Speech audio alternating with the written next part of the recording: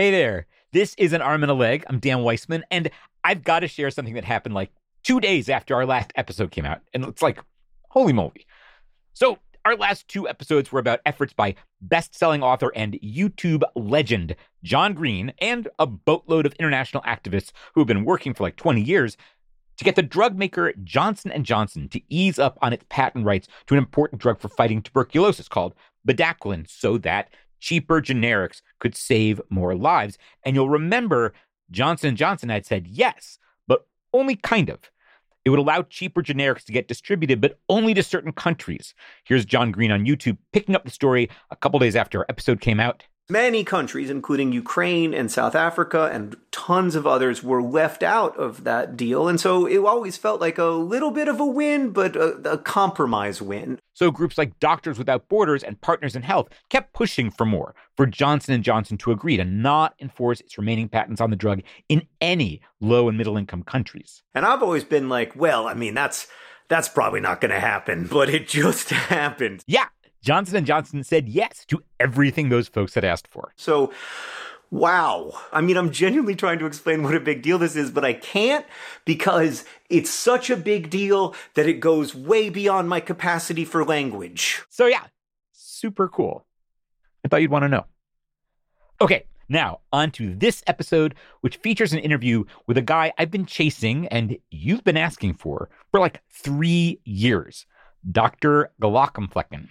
He's an actual doctor, an eye doctor named Will Flanary, and he makes dark and hilarious video skits about medicine. And a lot of them are just poking fun at doctors, but a lot of them are about the dark and evil workings of health insurance and private equity companies and pharmacy benefit managers.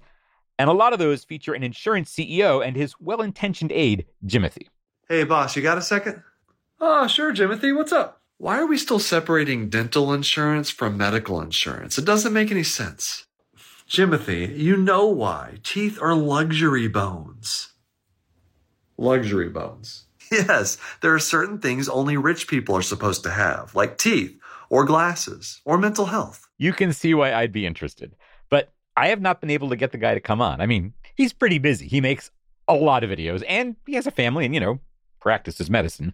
But he did come on another podcast recently, one I really like, called The Nocturnists. It's hosted by a doctor, Emily Silverman, and it features stories from healthcare workers. Sometimes they're telling stories on stage, sometimes they're in conversation with Emily, and Emily got Dr. Glaucomflecken and his wife, who goes by Lady Glaucomflecken online, to sit down for a great interview. And it has got the full Dr. Glaucomflecken origin story, including the incident that started him off making those insurance industry satires, because he had a heart attack and he got rushed to the ER and then had to deal with the medical bills and the insurance denials. So that's what we got for you here. We will also be back in a couple weeks with a brand new episode, and I've got one other thing to mention. We have been working for months and months, and on and off for 2 years, on a big investigative project, and we are rounding the corner on it. We will be releasing it at the end of November, and it's going to be great. And in fact, I got to get back to it right now. So I'm going to leave you with Emily Silverman, the Nocturnists, and the Glaucomfleckens. Support for the Nocturnists comes from the California Medical Association. At the Nocturnists, we are careful to ensure that all stories comply with healthcare privacy laws. Details may have been changed to ensure patient confidentiality. All views expressed are those of the person speaking and not their employer.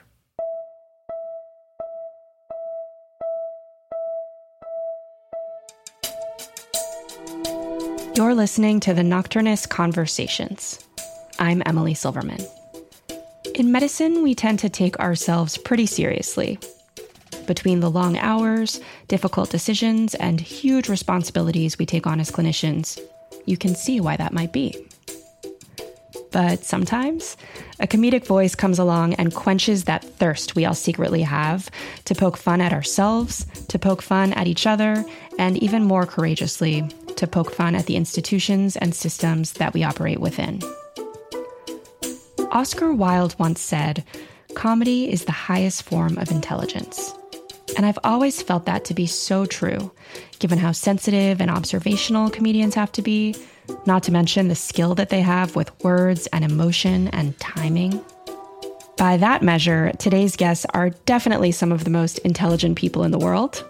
I am thrilled to be hosting Dr. Will Flanary, better known as Dr. Glaucomflecken, whose online medical comedy shorts have reached an audience of over 3.5 million viewers.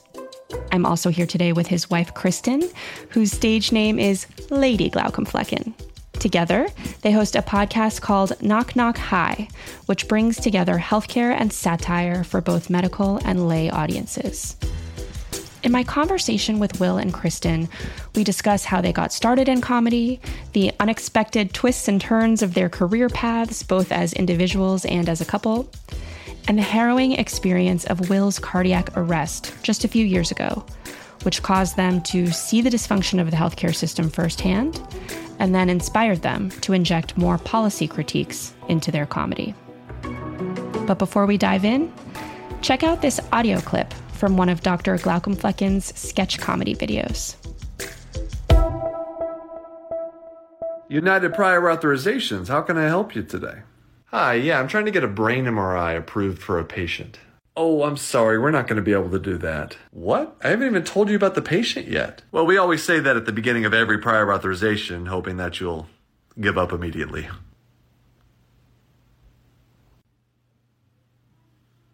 So, you give up? No. Okay, what did you say you wanted? Some kind of picture? An MRI of the brain. I have a patient who might have a tumor. Oh, hold on. Have you thought about an X-ray first? Excuse me? Yeah, according to the United Healthcare How to Practice Medicine pamphlet, an X-ray is cheaper and therefore better. An X-ray is for bones. Huh? It's not what you think.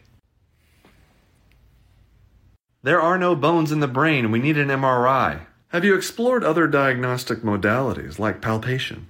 You can't palpate a brain tumor. It's surrounded by a skull. Huh. I thought you said there were no bones in the brain. We're not going to get very far if you're not honest with me. Listen, the patient has headaches and hemiparesis. Well, why didn't you say so? Okay, thank you. Now we're getting some. We'll need 6 weeks of PT before we can approve an MRI. What? You never know. Maybe some leg lifts will improve the paralysis. Okay, I'm going to need your name and your supervisor's phone number. Okay. I'll approve your patient's MRI. Great. So I can call the hospital and get it scheduled? Oh, no. You can't do it at the hospital. Why not? Hospital charges us way too much. Now, there's a facility about 150 miles south of you. Patient needs to go there. Are you serious? Oh, yeah. There's a guy down there, bought himself an MRI. It's in the back of a Texaco. Just knock on the door. Ask for Mike. But the hospital's a block away. Listen, do you want your patient to get an MRI or not? Yeah. Then you send them to see Texaco Mike. And they'll be able to get an MRI? Yeah. Kinda. Wait, what does that mean? Well, the patient's plan only approves a walk-by. What is that? The patient just walks briskly past the MRI machine and Texaco Mike just gets whatever images he can. Also, your patient hasn't met their deductible, so this will be out of pocket.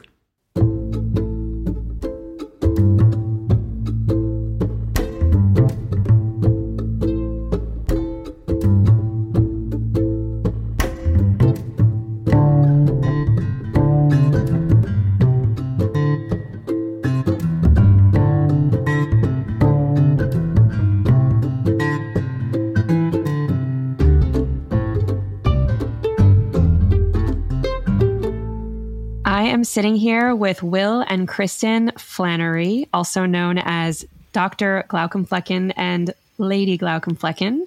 Thank you so much, both of you, for being here. Thanks you. Thanks for having us. Nice job on Glaucomflecken. Well, actually, my first question was going to be, tell me about that word, glaucom. I don't know if I'm pronouncing it correctly. What is that? Be careful what you wish for here, because it's an actual ophthalmology term. and it has to do with angle closure glaucoma. I'm not going to go into the details, but it's an actual thing in ophthalmology. And when I chose that word, I was just trying to come up with the most ridiculous word in ophthalmology. And fortunately, there are so many options in my field, but I just happened to go with Glaucomflecken. And I feel bad for the person that actually discovered Glaucomflecken, because now when you Google Glaucomflecken, it's all me and my TikTok videos instead of the actual scientific thing. Yeah, I was going to say I looked it up earlier, but all I could find was you. Right. Exactly. Apologize to the German researcher, whoever he was. So I want to get into your comedy and your podcasts in a bit, but first, maybe tell me a little bit about yourselves. Will, I know that you are a practicing ophthalmologist. Kristin, I don't know as much about your background. Like, tell me maybe a little bit about your professional arcs, and then sprinkle in the love story of when and where you met and how everything converged. Those are pretty intertwined, honestly, so that's easy. You could start. We met in college at Texas Tech University in Lubbock, Texas. It's very nerdy. We were both part of the honors college, and there was an honors dorm where all the honors kids would hang out. And so through mutual friends and shared spaces, bumped into each other and got to know each other. We dated for a couple of years in college. Then it was time to graduate, and we were thinking about what's next. Long story short, I was going to graduate school. I was looking at cognitive neuroscience programs and social psychology, the combination of those two. And I found a lab at Dartmouth that I wanted to go to, and I applied, and I got accepted and all of that. There weren't a lot of options out there, though. There's a decent-sized field, but it's small. But Will wanted to go to medical school, and our application calendars did not really align very well. So that was a nerve-wracking year of trying to do our own makeshift couples match prior to medical school. So it all worked out. In the end, it was a very harrowing, like he had the last interview spot. He got put on the wait list. And then 2 weeks before he was about to move to Houston to start medical school there, we got the call that he had been accepted off of the wait list. And so we changed plans, and we both went up to New Hampshire together instead. So. I wrote Dartmouth a lot of letters. Yeah, we weren't above begging, really. That's really what I did. Everything short of holding a boombox outside their office and screaming that my wife was coming, or my girlfriend at the time. Yeah. And that's the thing. I couldn't be like, "Hey, my girlfriend's going to Dartmouth. Can I come too?" Like, stupid. It doesn't quite work that way. So anyway, it eventually worked out, though. Yeah. So my arc is a little twistier. I was in a PhD program, and then 1.5, 2 years in, I started to wonder, like, I'm not sure if this is for me. Like, I don't know if this is the career that I want. You know, is kind of seeing everyone in the department and what their lives looked like and things. And I was just like, I don't know. I was just kind of increasingly unhappy, and I'm sure my work was suffering because of it. And so I just decided I'm going to cut my losses. And I pivoted from what I had been doing. I had finished everything except to do the dissertation. So I had done all the comprehensive exams and all of those things. And I wrote a master's thesis instead of going on to do a dissertation. And I mastered out and pivoted. And from there, I went into a career in gifted education. And then within that career, I eventually kind of morphed into doing the communications and marketing, and recently was able to leave that career to do Glaucomflecken full time. So I'm on my second or third career now. But in retrospect, looking back, you can see a line drawn through it to see some common themes. But certainly at the time, it felt like just twisting and turning and not anything that you might plan out when you're a kindergartner talking about what you want to be when you grow up. And like most medical spouses, she was somewhat at the mercy of my educational arc and where Match sent us and all this stuff. So yeah, when we got to Dartmouth, I didn't know what I wanted to do for a career. I just knew I wanted to be a doctor, and actually didn't decide on ophthalmology till like the last minute. I've seen a theme with you. The beginning of my fourth year, I had a tough time deciding. And I actually, when I showed up to Dartmouth, we all had academic advisors. They're just like kind of randomly assigned to us. And day 2 of med school, I go to have this meeting with my academic advisor. Her name was Susan Pepin, and she was an ophthalmologist. And I remember having this conversation with her and asking her, so that's eyes, right? Like I didn't even know what that was. I've never worn glasses. I've never had like even a dedicated eye exam. Don't tell anybody. I know I'm recording this for all to hear, but it's true. And so I had no idea what an ophthalmologist did. So we were talking about that, and I was like, so it's eyeball. So it's eye surgery you're doing? And then at the end of that conversation, she knew that I didn't know what I wanted to do. And she's like, okay, well, after talking with you, like you're going to go away. You're going to do all these things. You're going to think about all these different specialties, but you're going to be back. You'll be back. You'll go into ophthalmology. You'll see the light. You'll realize that that's the career for you. And she was right. Yeah. I don't know if she says that to everybody. I don't know. I want to but say she just realized that I'm one of those strange people that want to devote their careers to the eyeball. And yeah, and that you didn't want to have to, work 5 days a week. And hey, now. That's true. Yeah, they used to talk, I don't know if they still do, but they used to talk about the road to happiness, ROAD, which is, I think, radiology, ophthalmology, anesthesiology, dermatology. It's kind of sad, right? It's kind of sad that out of all the specialties, there's 4 that are known for having good, decent work-life balance. Decent work-life balance. Anyway.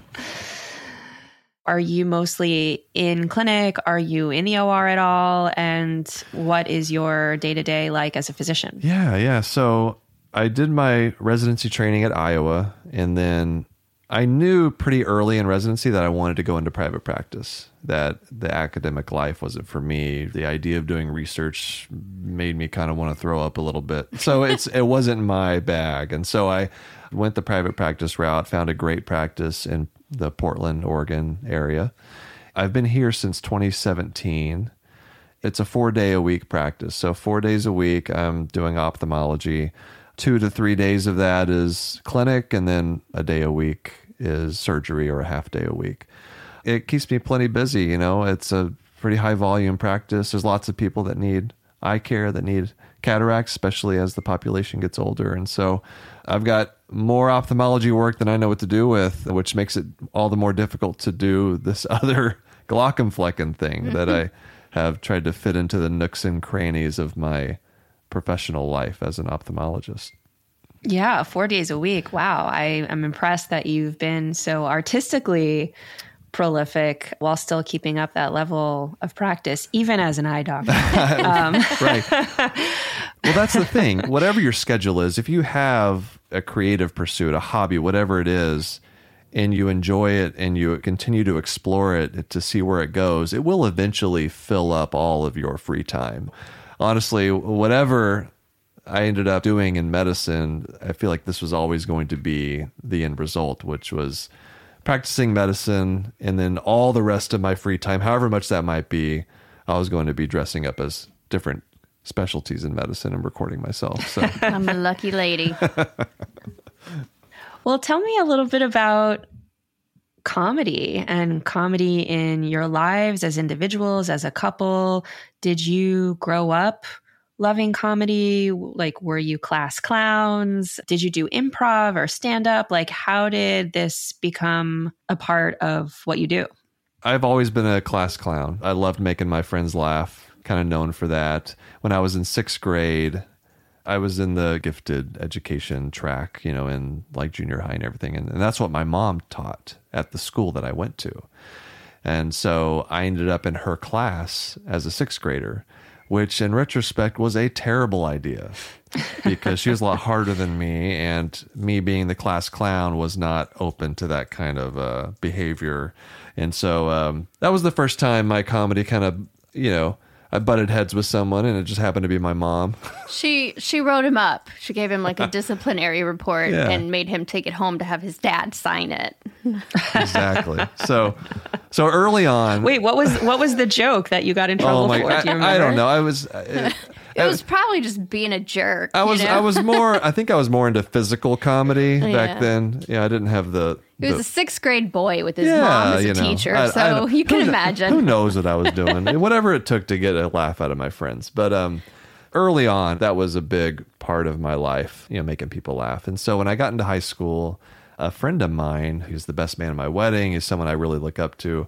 He was doing stand-up comedy. Very funny guy. And he was a senior. I was a junior in high school. And he was like, hey, you should come with me. Check it out. And I was like, oh, that sounds fun. I'd never been in a comedy club before. He was 18. I was 17. So I couldn't be in the comedy club past like 9 o'clock at night. I guess that was the rule or whatever. So I would go to these open mics with him. This is in Houston, Texas, at the Laugh Stop, which is no longer around, unfortunately, but famous comedy club on the comedy circuit.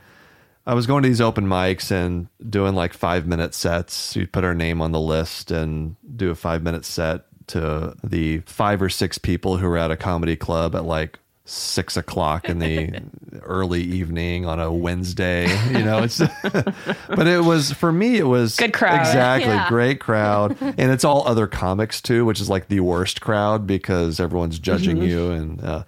And so it was really more just being in that atmosphere and being around other funny people and riffing off of each other and running jokes by each other and writing together. And all of that was just intoxicating. It was just so much fun. And eventually I had to decide, do I want to do this as a career? Because I had a little talent. Like I could tell that although I didn't always make people laugh on stage, there was something there. And I recognized that. But in the end, I looked around at everybody, all these people in their 30s, 40s, 50s, like still trying to make it in comedy. And I realized that this is going to be a really long, hard road. So I decided to go the much easier route of becoming a doctor and decided comedy was it was going to be my hobby. It's going to be the thing that I just kept doing creatively because that was very important. And so I graduated high school, went on to college, kept doing stand-up in different venues, going to, talent shows. There wasn't much in Lubbock, Texas. It's like West Texas. So there wasn't a lot of opportunities. Yeah, it was just like whatever was on I found campus. them. I wrote for like a satire newsletter briefly there. So I found ways to really exercise that comedic muscle. And did you get to see him do a lot of stand-up, Kristin? Yeah, I would go if he had open mics and things like that. And of course, if he wrote something, I would read that. But his comedy was a lot different back then, it was not medical themed at all. Yeah, I was going to say, what was the material? I'm just curious. I remember a lot of Irish jokes. Yeah, it was kind of my background, my family. Yeah. I don't know, college. I think your mom featured in some jokes. I would, if I went back. It's a recurring theme. Yeah. I don't remember a lot of my material, honestly. If I went back and heard the things I was saying, it would probably be maximum cringe, I would imagine. Probably. I mean, it was a long time ago. Just because it's not, you're a different person. I was like, you've had a lot 15, of practice 20 since years then. ago now. So Yeah. It wasn't until I got to med school when I was studying the Krebs cycle all day and writing jokes about that I started to explore the medical comedy a little bit more. That was a little bit rough going, trying to translate that to a general audience at like a comedy club. But it was also a lot of fun because it was this new area I was exploring. I was learning so much in med school and then trying to translate that into something funny. Yeah, it was also kind of the first foray into some of the darker comedy because he also got his first cancer diagnosis. He had testicular cancer during medical school, and I remember a set that you wrote just about that. So he went to this comedy club, or I don't even know if it was a comedy club, but some open mic somewhere, and was doing a set about having cancer, and I remember people kind of like not being sure, is it okay to laugh? Like that joke was funny, but it's about cancer. Can we laugh at that? So that's the first one I really remember. It was medical and it was a little bit, pushing the envelope. And looking back, that's kind of, I think, the beginning of the style of humor that you use now. Yeah.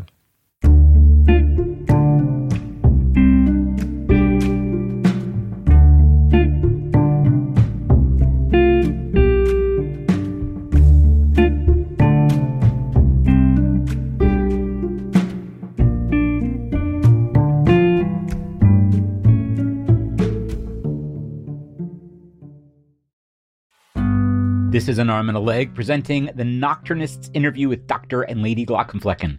Our show is produced in partnership with KFF Health News. That's a nonprofit newsroom covering healthcare in America. Their journalism is absolutely tops. You can check it out at kffhealthnews.org. All right, back to the Nocturnists and the Glaucomfleckens. I'm trying to remember when I first came across you and your work. I feel like it's been several years, I want to say, that I've been following you on social media. That's where I first came across your comedy. And correct me if I'm wrong, but I think it started more as tweets. Like, I remember there were these really witty, biting tweets. And I always wondered, because you had the pseudonym, it was Dr. Glaucomflecken. It didn't say your real name or like where you were located or anything. And I was like, who is this hilarious anonymous eye doctor that is tweeting this like hilarious shit on social media? And then later the videos came. Yeah. And I remember it's like, oh, that's him. Like, and now I get to see his face. And so that's how it was experienced by me as an audience member, as a fan, is like sort of that evolution over time. But I'm curious what it was like on the inside. Like, did it start online? Well, it did. So the second time I was diagnosed with cancer, I was in residency. And it was around that time I decided to start the Glaucomflecken Twitter account because I needed an outlet. I was like, what am I going to do? I need to get back into comedy, and Iowa is not exactly a fantastic place for comedy. Not a lot of opportunities. And so I started Glaucomflecken, and it was at first on Twitter, but also I was writing for Gomer Blog. It was like the Onion for medical professionals. And it was a lot of fun. It was just a way to write comedy, write humor. And actually that experience writing for them, which I did starting, I think, toward the tail end of my final year in med school and also first year of residency, it was great for me because it forced me to start thinking about other specialties outside of ophthalmology. Because I was writing all these articles about cardiology and nephrology and surgery and everything. And so I was able to translate that pretty well into Twitter because I wasn't just writing ophthalmology jokes. I started doing that and had a robust audience of about 10 people. But by having already done all this comedy writing for the satire website, it was easy for me to start thinking about jokes from different specialties. And that really helped me to grow the audience a lot faster because I was reaching a wider net. You used Twitter in conjunction. So Twitter was sort of your research grounds. You would try out ideas in a tweet and see if people responded. And, if not, then okay, abandon that idea. That's not very funny. But if they do, then kind of explore that more. And then eventually that idea might turn into an article, and using this real-time audience feedback to write and revise the comedy. Yeah, it really did help. It's like going back to when I was doing stand-up in Houston, like having a little group of people we could run things by each other, and it helped to shape my comedy early on. And then it wasn't until the pandemic hit, when the lockdown happened, that I started making videos. Actually, because somebody on Twitter was like, hey, you should check out TikTok. I was like, okay, what's this? Because 2020 is when TikTok just skyrocketed. Were you nervous to transition from anonymous tweeting to having your face out there? Like, was that a difficult leap? It wasn't, because I was nervous. It was easier. I think it was easier for me just because I was in private practice. At that point, I had been my own boss pretty much for a couple of years. And so I felt more comfortable shedding my anonymity and putting my face out there. I think I just did it. Yeah. I mean, I didn't have much say in it, but I maybe postponed you a little bit. But, for me, it was more like from the family perspective. Like, he'd had a decent sized following on Twitter by that point. And, people were sending him messages, and it just started to feel a little bit like, okay, there's this sea full of internet strangers that are going to know who you are. And in this day and age, that means they can Google you and they can find out where you are. And it just felt weird to me. We have small children, and neither one of us have ever been in the public eye before. And so it just felt like, I don't know, I'm not so sure. I could see how it would really allow him to take his hobby to the next level, and he was really enjoying it. And I, of course, wanted to support that, but I was also a little bit nervous from kind of the mom perspective. We're still very careful with protecting our children's identities and faces until they're old enough to decide whether they want to put themselves on the internet. So for me, it's still kind of a mixed bag. Yeah. It is a mixed bag, and you're totally famous in medical circles. Like, I told you this anecdote offline, but I was in Miami visiting my dad, and I took my daughter to a playground nearby, a random playground, and I was pushing her in the swing, and the woman pushing her baby in the swing next to me, she and I got talking, and her partner was an ophtho resident. And I asked if she knew you, and she was like, oh yeah. And, it's just random person in the street. Yeah. And so, yeah, you do have quite the following and quite the visibility, and certainly a degree of fame. It wasn't like that, though, initially. When I started making the videos, I actually remember this. On Twitter, I had about maybe 20,000 followers. It was a pretty good following, but it wasn't that enormous of a platform. Certainly not what it is now. No. Yeah. And so you have 2 million followers on TikTok. Is that right? TikTok. Yeah. Oh, yeah. A little over 2 I think million. it's like, I was just looking this up. I think it was like 3.5 million across channels right now. Yeah. Yeah. Wow. It was the pandemic because everyone was on social media, right? That's how people were getting their information. And for a while, no one was working because everything was shut down. And so the engagement that everything was through the roof, which included the videos that I was making. I feel like I came along at the right time for a number of reasons. One, just the circumstances, the pandemic, and the exposure that content on social media was getting at that time, but also people in healthcare, I think, needed something to laugh at. They needed whatever. It doesn't matter what it was. They just needed something to help relieve some of the stress from the horrible things that were happening in the world. Let's talk a little bit about the types of videos that you make, like different topics and themes, because there are some buckets, I would say. You can almost sort the videos into different buckets. Obviously, there's the initial jokes you were doing, which were more eye-focused and talking about the way that you hate, what is it, Visine or something Yes, like that. it's awful. We don't say that word here. Yeah, make sure you bleep that out. Yeah. The Visine. It's like It's like Voldemort. Voldemort. It's the other V word. Yes. So there's like the eye jokes. And then, as you said, that broadened to include all the different medical specialties. And if we have time, I'd love to talk a little bit about that, because you just capture the essence of the different specialties so beautifully, like the nerdiness of the neurologist, the adrenaline junkiness of the emergency medicine doctor, and the family medicine doctor whose glasses are always crooked because they're so overwhelmed and just drowning in work. Yeah. And so it's almost like the different colors or different flavors of the profession and satirizing that. And then there's a step further where you start to get into critiques of how hospitals and systems treat their clinicians. And there's a hilarious video that you have called Happy Doctor's Day, where somebody hears an overhead announcement that it's time to go get their gift for Doctor's Day, and they show up to get the gift, and it's just somebody who looks at them and says, thank you, and that's it.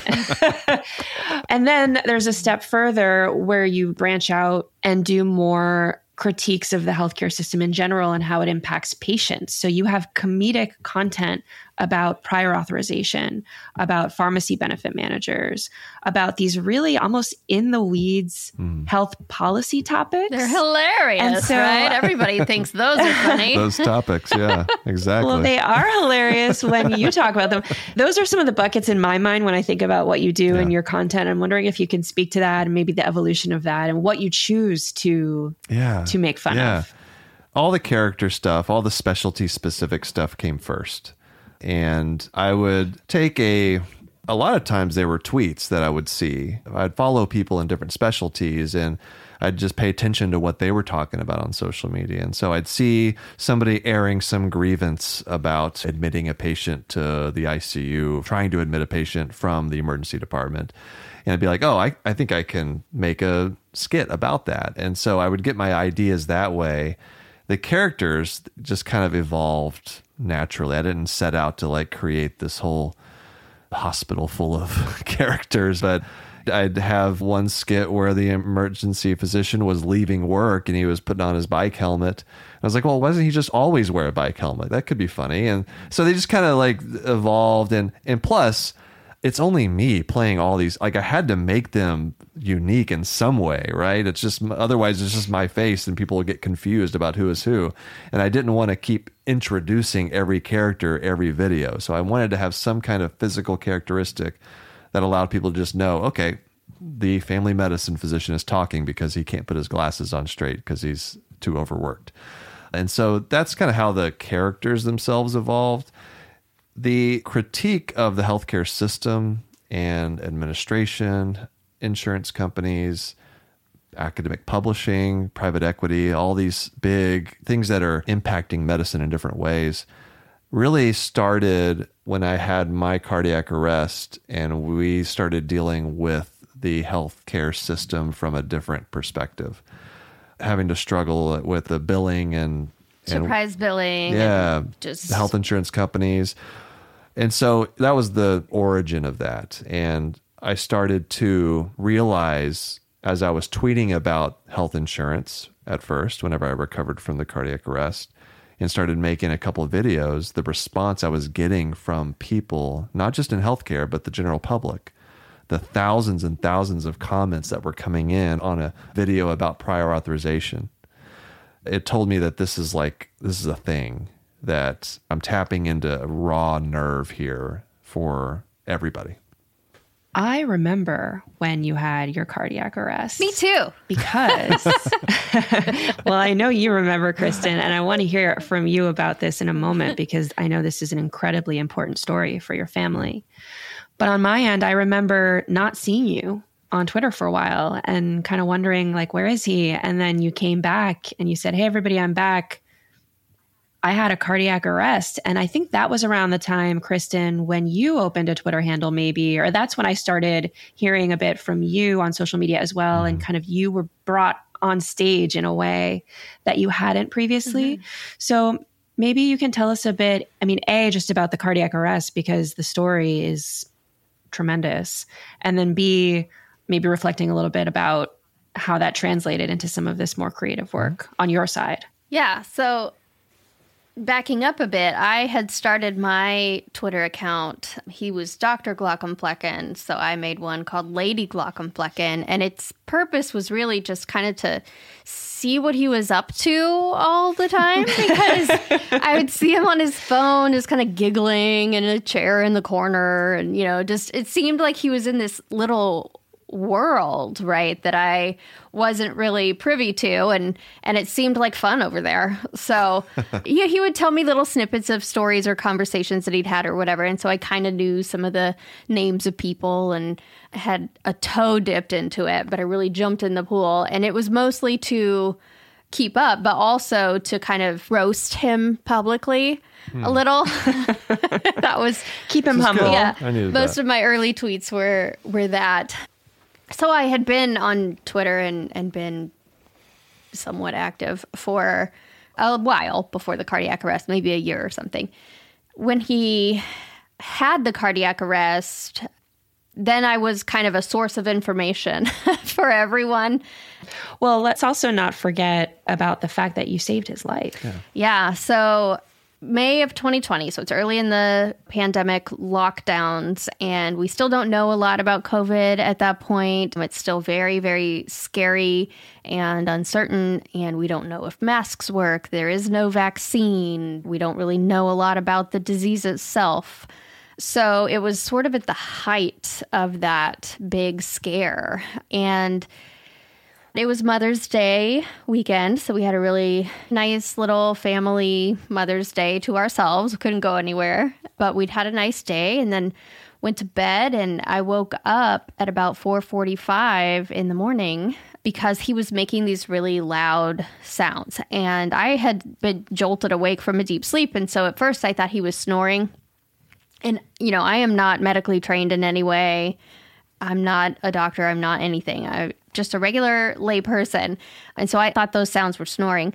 And so I kind of shoved him a little bit to try to get him to turn over and stop snoring, go back to sleep. But he didn't do anything. And, you know, something about that just stood out to me as odd. So I kind of tried a little harder, and he still didn't do anything.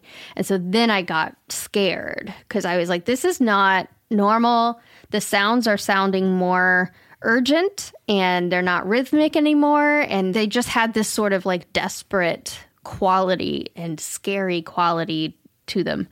In retrospect, I learned that those were, of course, agonal respirations, but I had Never heard of that. I had no idea what that was. I have never seen the death process in person, nothing. But I did know that something was drastically wrong. And so I called 911, and the dispatcher told me to start CPR, and she walked me through it and counted to help me keep the right pace. I was really worried about my ability to do it because I couldn't move him off of our bed. He's got about 13 or 14 inches on me. I won't say how many pounds, but a lot. And I am somewhere on the hypermobile spectrum disorder. So I had just had a cervical disc replacement a few months before I was still recovering from. And so I really doubted my ability to do any of this effectively. And I think because of that, I mean, I would have given it my all no matter what, but I was kind of trying to overcompensate because I was so concerned that I wouldn't be able to do it well enough. So our kids were asleep in the next room, and I was just thinking about, like, there's no way I can let them wake up without a dad. Just suddenly and with no explanation and no chance to say goodbye, and just, you wake up one morning and your childhood is shattered. That just kept going through my mind, and I just, to whatever extent possible that I have control over that, I cannot let that happen. So long story short, I ended up doing 10 minutes of CPR before paramedics arrived, and then they shocked him 5 times. And I don't know, gave him, I think it was 3 rounds of epinephrine and some amiodarone and probably some other things. I followed them. They took him from the bed downstairs to use the defibrillator. And I followed them. And I saw him, when I was doing CPR, I saw him turning blue and then purple. And then as they carried him down the stairs, then he was this like gray, white color that I'm sure, you are familiar with, your audience is probably familiar with. And, there's just something about a person's body when they're unresponsive. It's creepy, right? There's just something that deep down, even if you're not medically trained, that's not right. That's scary, and something very bad is happening. So his body looked like that, and then they laid him on the floor, and I heard the sounds of the equipment they were using, and it was kind of like a TV show, right, of all the beeps and boops and stuff, and there was a flat line in there, and so I knew that wasn't good. And they pulled out the paddles, and I had seen enough ER. I haven't watched a lot, but I had seen enough to know what that meant. And I didn't think that I could watch that and remain calm. And I didn't want to be a distraction from them giving him the help he needed. And so I turned around and I went up the stairs. And as I was going up the stairs, I heard them deliver the first shock. And then I heard his body just slam on the floor in this horrible way. And that's kind of the last I remember of seeing him. Like, I was upstairs making sure the kids weren't coming out of their room, and I was packing a hospital bag in case he was going to need one. I was just trying to think of anything I could do to be helpful in some way, and calling our parents and calling his work to say he's not coming in today. You better reschedule his patients. And then they took him to the emergency room in an ambulance, and I was allowed to follow, but I was only allowed in as an end-of-life case. But I found out it was an end-of-life case by seeing that written on the door, because there were 3 reasons why someone could come in, and the other 2 didn't apply to me at all. That was the only one. This is COVID restrictions. COVID restrictions, yes.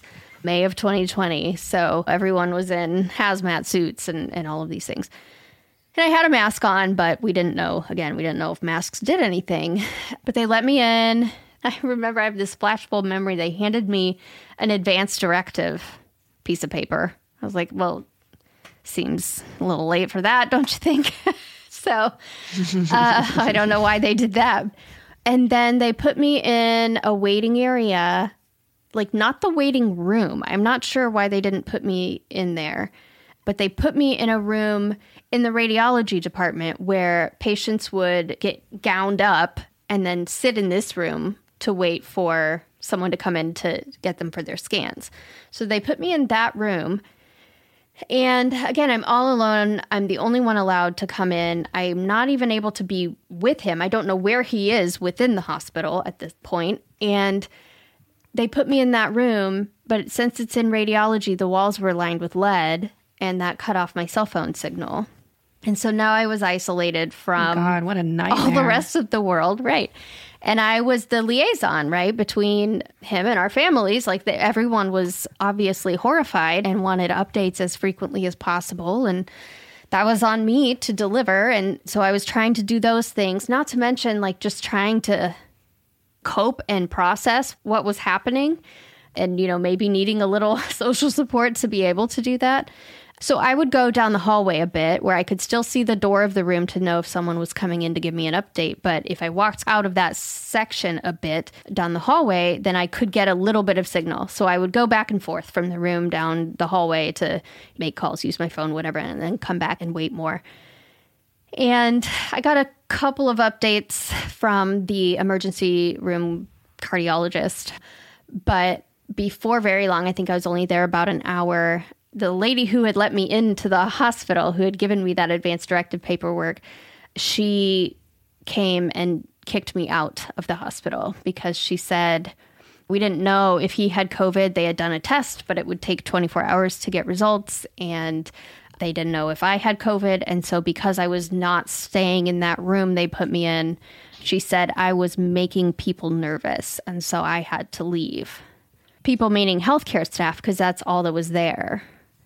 So I sat outside on a bench and I called my parents, and like a little kid getting kicked out of school or something, waiting for their mommy to pick them up. But from there, I went home and got updates over the phone periodically. And I only got to see him over FaceTime.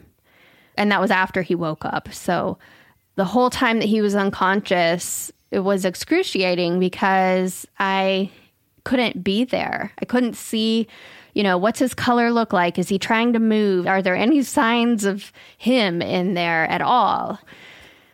So it was really hard. And I think there are so many people that have a similar story during the pandemic of not being able to be there with a loved one. And we all know, but I think the rest of the world is only starting to realize just how traumatic that is and was. And I think that we're going to be living with the after effects of that for a long time.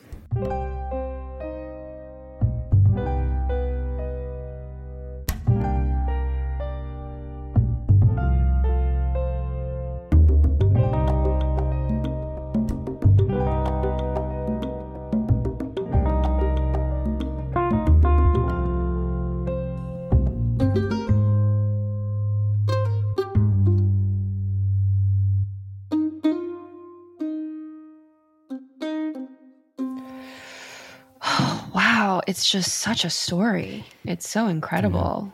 I mean, thank God. Thank God. Thank God. Yeah, it all turned out okay in the end. So that's good. Yeah. Well, and that moment of you have to leave, you're making people nervous. It sounds like that was sort of the first obstacle of what would become many in dealing with dysfunction in the healthcare system. It sounds like later there were obstacles that came up having to do with bureaucracy and insurance, which is what motivated you, Will, to start incorporating some of that into your comedy. And then also, Kristin, did that motivate you to get more involved as a character in the universe of, I don't know what you would call it, the Glaucomflecken creative universe? Cinematic, I think is what you say. Cinematic universe. It certainly motivated me to become more active on my own social media channels, to advocate for co-survivors is the term. I found a paper by Kirsty Haywood and Katie Dainty that talked about that. And as soon as I saw that, I thought, yes, that is exactly it. That is what this is. That is what it feels like. That is what I am. And that allowed me to start talking about it and advocating. In medical trauma and critical illness, the people that are very closely attached to the patient are affected in many ways just as much and sometimes more than the patient themselves, you know, in different ways. And attention very rightly goes to the patient to make sure that they are healing and recovering. And that is all wonderful. But we are missing this other piece. There are more than one patient in those scenarios. Yeah.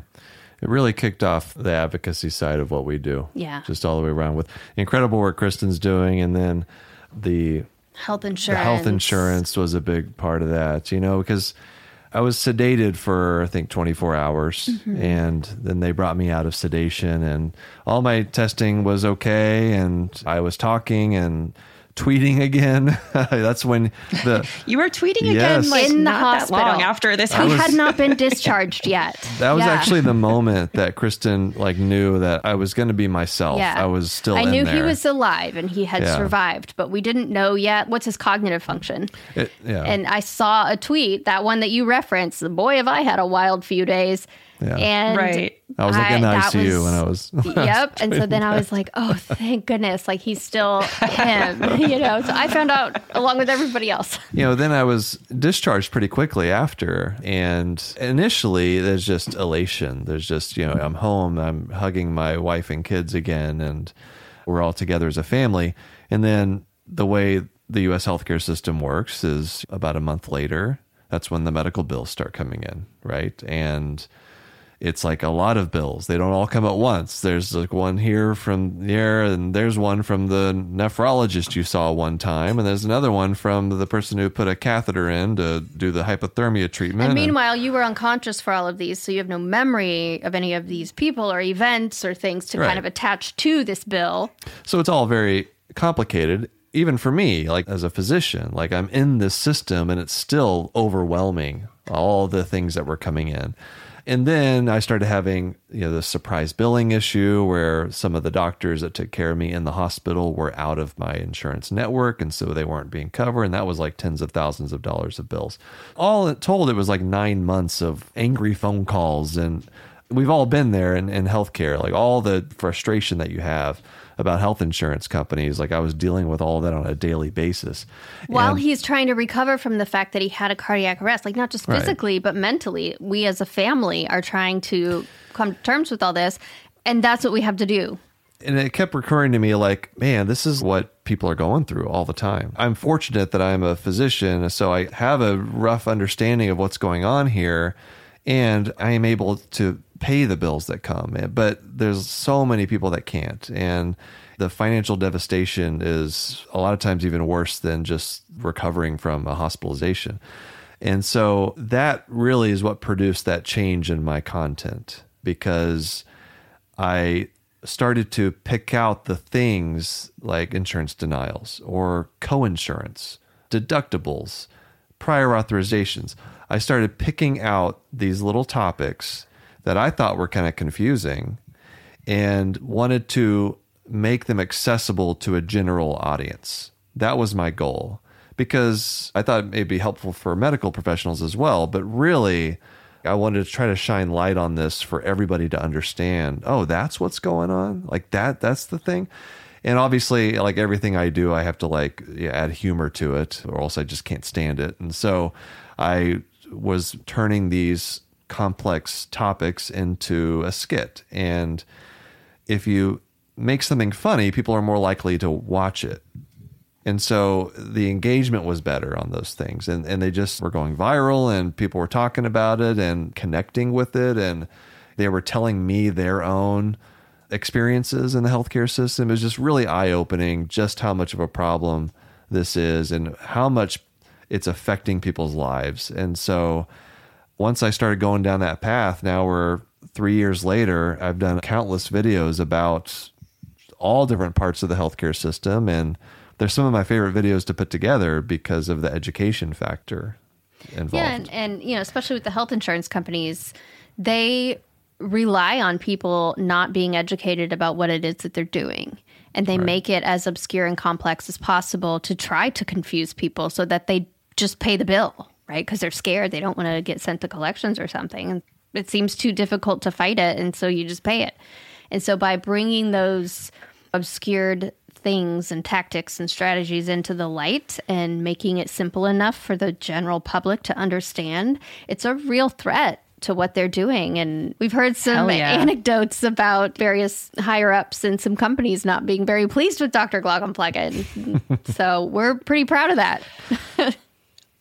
I don't know how you manage to make these topics funny, but you do. I mean, the whole Texaco mic thing in that intro clip, it's just so brilliant. And what I'm wondering is, you have this Twitter account, you have this TikTok account, you have all these videos, they're bite-sized, they're potent. Each one like really packs a punch. Mm-hmm. Talk about the decision to branch out into a more long-form project. So you've launched this podcast together. It's called Knock Knock Hi, and you bring on guests, and it's an hour or around that. Yeah. So talk about the decision to open up this new avenue of public communication, because it's very different from the videos. And are you still doing the videos, or how do you think about how those fit together? I'm trying to do everything, which is becoming more difficult with time. But do you know any interns? Yeah, right. Yeah. You need a Jonathan. I need an actual real life social media Jonathan. It's an inside joke. So the production company that we work with actually approached me to do the podcast, and it's something that we'd talked about for a while because we just wanted to have something that we do together and explore that creatively. And also, I wanted to do something more long form, just to have more in-depth conversations about things. And also, as a way to bring other medical professionals, people in medicine, mostly physicians, to let loose a little bit, have a little bit of fun. Because I think that's something that's missing, that's been missing for a long time, is the ability for physicians to laugh at themselves, to talk about some of the outrageous, funny, at times difficult, embarrassing things that happen through the course of a medical career, just to show a more human side to the people that work in healthcare. And so the podcast really has that goal in mind, to just show that side of us that we all know is there, but I think sometimes the public doesn't know it's there, and I think they need to see it. And I love doing it with Kristin because she has a very important non-medical perspective on things. And also, we like to give each other shit from time to time. So that works well on a podcast. And that's how our relationship started, really. It was kind of witty banter on AOL back in the day, Instant Messenger. Shout out AOL Instant Messenger. Yeah. It's a deep cut. I know. Sure. So the podcast feels a lot like that, kind of circling back to that time. And it's a lot of fun. Yeah. We're enjoying it so far. And I see it as like an addition to the other things I'm doing because, people struggle with attention span these days. So I like still doing the bite-sized scripted things, but just now we have this other thing and just trying to fill all the hours of my day with something either content related or ophthalmology related. I don't know. Maybe I'm crazy. Try to do all this stuff, but it's fun so far. Well, I'm sure the path will make itself clear, the balance between doctoring and creative-ing and parenting, and it's a lot, and I can relate to that myself, having gone through somewhat similar, although also different journey. And I just believe that the path falls into place, and everything that you've done so far has just been so incredible. Such an important voice in our community. And as we're rounding to a close, I guess maybe the question I'll leave you with is, what are your hopes for the future in an ideal world? And again, not to be like too interviewy, like where do you see yourself in 5 years, but just creatively, whether it's creatively / artistically or more in that advocacy realm, where do you see yourselves evolving together in this whole medical comedy career trajectory that's now become a joint trajectory, which is so cool, by the way. Yeah. There's no roadmap for what we're doing. There's not. I like the advocacy road that we're on. I've struggled for a while now doing all this stuff about health insurance, having this existential question hanging over my head. What good is any of this doing?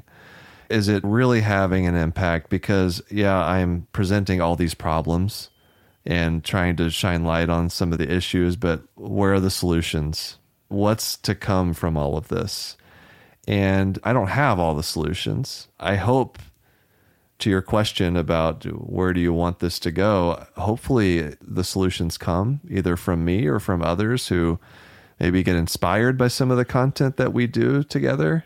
I think the first step is you have to know what the problem is before you know what you're trying to solve. So hopefully we can be helpful in defining the problems. And that's the thing. It's not just one video, right, that's going to make a difference. It's like 1,000 little paper cuts to these insurance companies. There's no individual effort that's going to make the difference. It's going to be all of us working together.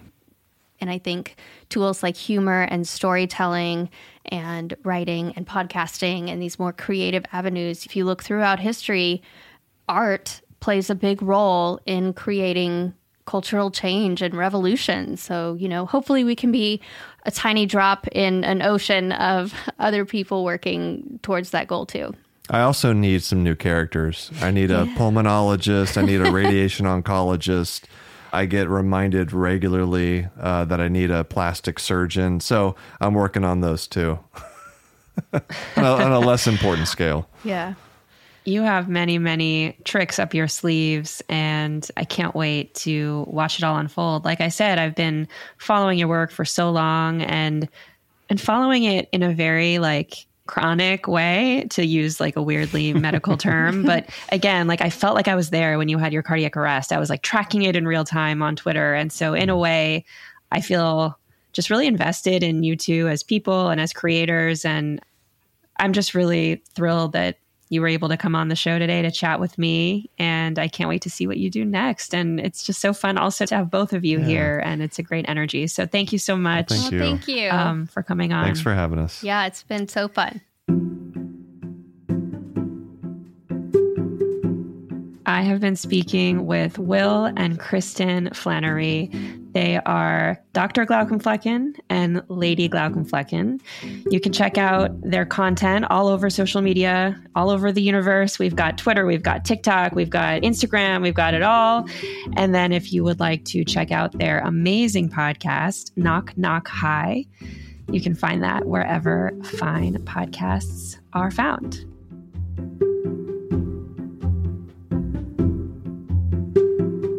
Thanks for listening.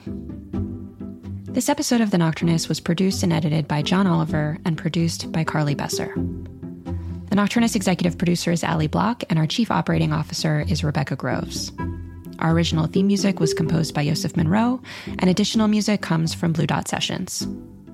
The Nocturnist is made possible by the California Medical Association, a physician-led organization that works tirelessly to make sure that the doctor-patient relationship remains at the center of medicine. To learn more about the CMA, visit cmadocs.org. The Nocturnist is also sponsored by the California Healthcare Foundation and from donations from listeners like you. Thank you so much for supporting our work. If you enjoy the show, please help others find us by giving us a rating or review wherever you listen to podcasts. To contribute your voice to an upcoming project or to make a donation, visit our website at thenocturnist.com. I'm your host, Emily Silverman. See you next week.